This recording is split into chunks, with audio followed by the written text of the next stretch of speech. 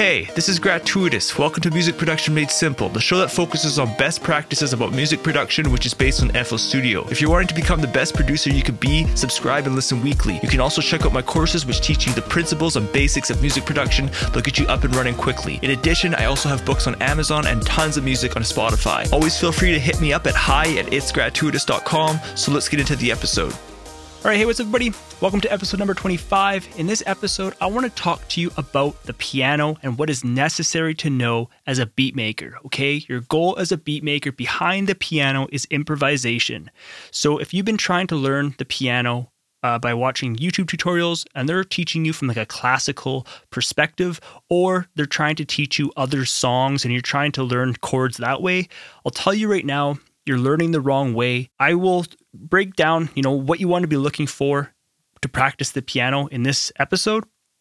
I also have a course on this, to learn the piano from a beat maker's perspective. It's called Learn Piano for Beat Makers and Producers. It's been by far my best-selling course. I'll leave the link in the show notes, as well as I'm going to be creating a new kind of version 2 of that course. Now that I've gotten all this new gear, I'll be able to make such a high-quality course pretty much on that concept, but I want to go further. Again, I want to break down, what is a piano, what are octaves, chords, scales, what notes you're allowed to play, as well as I want to give you guys examples and things to practice so that you guys can get up and running better. Before we get into this episode even further, I want to talk a little bit about behind the scenes, things that I've been learning. So, for those of you who don't know, I use OBS. So it's Open Broadcast Software. And that's what I use to record all of my courses and stuff. It's also what a lot of the popular streamers use. It's an amazing program that allows you to record your screen. But I actually had an AMD video card in my computer. And doing some research and stuff, I found out that NVIDIA, GeForce, okay, so for those of you who don't really know technology and computers very well, there's like pretty much 2 main video card companies. And in the online PC gaming world, I believe they kind of go by it as Team Red and Team Green, okay? So there's AMD and NVIDIA. So GeForce, NVIDIA, Team Green, they have actually worked together with OBS, and it's every release after their 23rd release, okay, so OBS version 23 and forward, NVIDIA actually worked exclusively with them so that you can use the software better with their video card. So I was actually on an AMD, so I was Team Red or whatever, and I was actually having some problems with that video card. Like I was able to get, pretty decent quality in my courses and stuff, but I actually purchased a new video card. It wasn't super expensive because I didn't need it for like video games and stuff. I just wanted it so that I could take advantage of what NVIDIA offers with OBS. I installed it, tried it out with OBS, again, Open Broadcast Software. It works flawless. The reason why I tell you that is just to kind of give you guys a little bit of behind the scenes of, what I'm researching and stuff so I can make higher quality courses, because this is the problem, okay? So when you go to record your screen, there's 2 ways you can do it, okay? So you can actually use your CPU to record your screen. But the problem is when I'm recording these courses is I'm using my CPU for my music production, okay? And with music production, it's solely CPU based. And because of that, it's very, very hard on a computer. Now, if I was only working with like a small project, let's say 3 or 4 instruments or whatever, that isn't too big of a problem to use FL Studio and use your CPU at the same time to like record the screen. But where the problem comes in is when a song starts getting really, really big. So you can actually use your video card to record your screen, okay? So instead of it using both the CPU for recording the screen and, for music production, now I can use my CPU just for music production and use my video card just to record the screen. Therefore, it's just as if I was just making music without recording or anything, which is really, really awesome, okay? Okay, so let's get into the episode and talk about the piano. Again, Learn Piano for Beat Makers and Producers, the course. It has been my bestseller. Just check the show notes. You guys can learn the piano to improvise and really learn what is necessary as a beat maker. So over the years, I've kind of discovered that playing the piano as a beat maker, there's a few concepts which are fundamental for us, okay?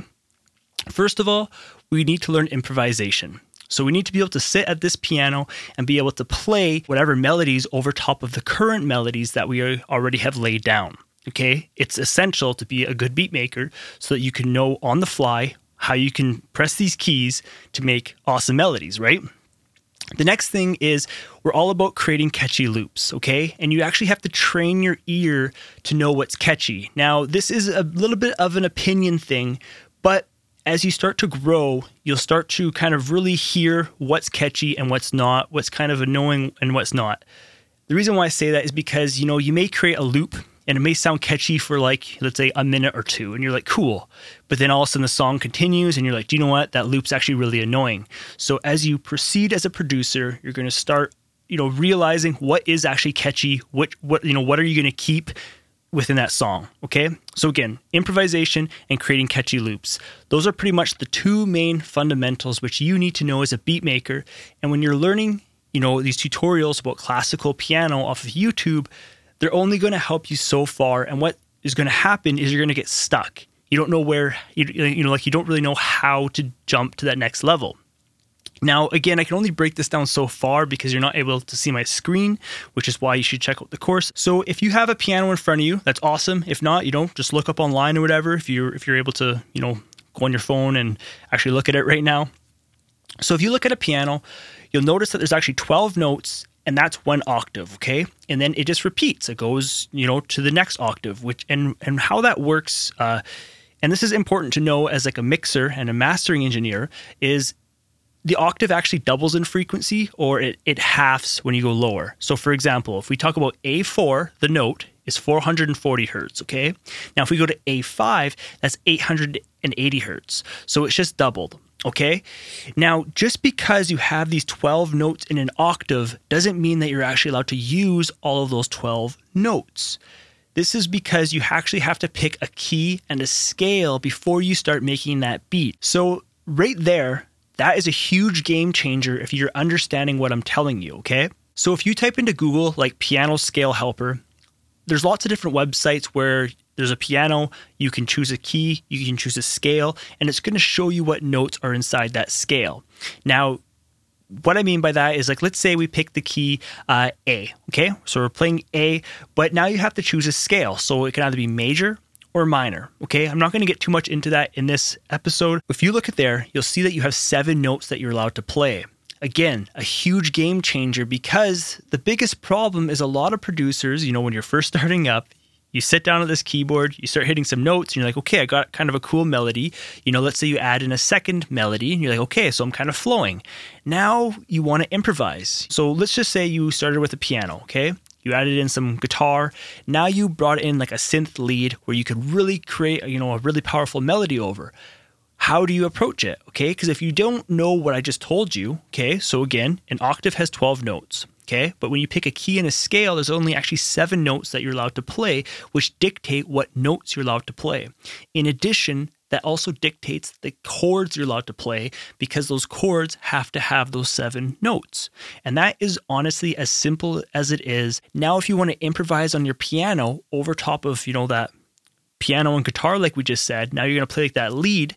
Now you know the 7 notes you're allowed to play. And again, from octave to octave to octave, it's all the same note. It's just you're either higher in frequency or lower in frequency. And that's really as simple as it is, okay? So if you guys want to learn a little bit more about this without taking the course, again, type into Google piano scale helper. Pick a key, pick a scale, whether it be major or minor. A lot of people say major's happy, minor's sad. I kind of disagree with that. The reason why I say that is because it's really how you play the chords is what the emotion you're going to get out of those notes. But once you've picked a key and a scale, you'll see the notes you're allowed to play. Now, it's just up to you to, make a beat out of those notes. Again, if you're going to be playing chords, you have to make sure that those chords have those notes. Now, again, where it can get tricky if you're just first starting up, you're going to be like, well, what chords am I allowed to play? Well, you can actually go through that scale helper. You can just select like the chord and stuff, and it will show you. But again, if you guys want a full breakdown, I highly suggest checking out that course. I constantly get 5-star reviews from that course. Again, I've released it probably I'm recording this in December of 2019. I released that course, I don't even know, maybe 2016, 2015, around there. In that time, like probably every single month, I have about 20 students take that course. It brings me in a decent paycheck every month, and I get amazing reviews off of it. And I'm really grateful because it's like I've been able to provide this information about a piano from a beat maker's perspective, I guess, in such a simple way that these people are actually like, thank you. Like, these YouTube tutorials, they're just not breaking it down, from what we as a beat maker need to learn this piano, because it's not as hard as what you really think it is. Again, you just have to understand what notes you're allowed to play for that beat. Because again, you don't have to always play in the same key and the same scale. And one of the main reasons why you might want to choose a different key and scale is, sometimes, like especially like more like in a church setting, a lot of times they change the key or the scale to more suit someone's voice, so they can kind of reach those octaves, those notes a little bit better. Here's the kind of little cool tip from, again, like a mixing perspective. Certain keys and scales allow you to hit nice bass lines, whereas other ones, they kind of go a little bit too low. They can sound a little bit wobbly. So you can kind of play around with the keys and the scales so that your bass line sits in a nice, area where you can kind of still hear it on smaller speakers. But again, when it goes to like, sub and stuff like that, it sounds really nice and tight, really nice and full. And one thing that I have liked to do over the years, something that I have found that's really helped me practice the piano, is honestly just learning like one or two keys and scales and understanding them off by heart, being able to sit here on a piano and play, because the biggest thing that you'll discover behind a piano is muscle memory. So what that means is being able to sit here and play the piano, and what notes go together. You know what chords you're allowed to play. You can literally just sit at your piano and just improvise. Okay? It's all about muscle memory. And it's like, yeah, it's cool to, understand all these different keys and scales and stuff like that. But at the same time, we also have technology now which allows us to transpose these notes within our music program if we do want to change key and scale. Okay? So again, as a beat maker, you don't have to be spending tons of time learning this piano from a classical perspective. Like, if you play like a metronome is just something that literally just goes like, okay? It just keeps the rhythm for you to follow with your keys. Now, I'm not saying a metronome is bad, okay? I'm just saying as a beat maker, you just want to focus your time on what's going to give you the best results so that you can move forward, okay? Because being a beat maker, it's not just about playing the piano. Once you're done composing your beat, you're on to the next stage of the mixing and the mastering. And these are all these different aspects that you have to learn as a beat maker. So by me breaking it down to the kind of this simple way for you to actually sit at a piano and improvise, it allows you to speed up that process, and you can continually improve. When I first started really understanding the piano, I practiced the piano every single day. And I even worked up north for a little bit, since I'm an electrician. I worked at a hospital up in the Yukon, and I actually bought a piano off of Amazon so I could practice every night still. Currently, I've been a little bit slower on the music side for myself. I've just been busy, but still, like I'm still practicing the piano. Like, I still will practice maybe once a week or whatever. Just literally sitting down. I actually have a real piano. It's nothing special. The reason why I say that is because it's kind of nice to play on like a real piano, away from like a MIDI keyboard and a computer. But if you don't have a real piano, like honestly, just open up FL Keys or whatever piano plugin you have, load some reverb on, put some headphones on, and just jam out for like, 5-10 minutes. Do it, twice a week until you start improving, you start getting better. So there's a lot I have to say about a piano, and I can guarantee I can get you up and running. I can get you improvising on a piano by the end of that course. Again, version 2 will be coming out here really soon, because now I actually have 2 cameras. Okay, so I have a nice DSLR high quality camera on my face, and then I also have a camcorder above, which is still 1080p. It's a decent little camcorder, and that's going to be on the keys. In addition, I am also going to be getting a little software. So I've already downloaded it. I've tried it out, and it shows the keys I'm hitting, okay? So you'll be able to see my face. You'll be able to see my hands play the keys, and you'll also be able to see the keys I'm pressing with this software, because that is who I'm talking to, right? I'm talking to a music producer. I'm not talking to a classical piano player. There's so much information out there for a classical pianist or someone who wants to understand the piano, to read sheet music and stuff like that. As a beat maker, you could make the best beat in the world and not understand how to read sheet music at all. Okay? So again, just, check out the show notes here. The course is called Learn Piano for Beatmakers and Producers.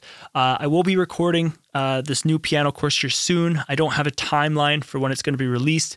And also, I just released my audio interface course. On my website, I have a little chat box. People always ask me questions, and how to use a MIDI keyboard was one of the most popular questions people were asking me. So after I finished that course and released it, I actually created this audio interface course just because, just for kind of completeness for my membership.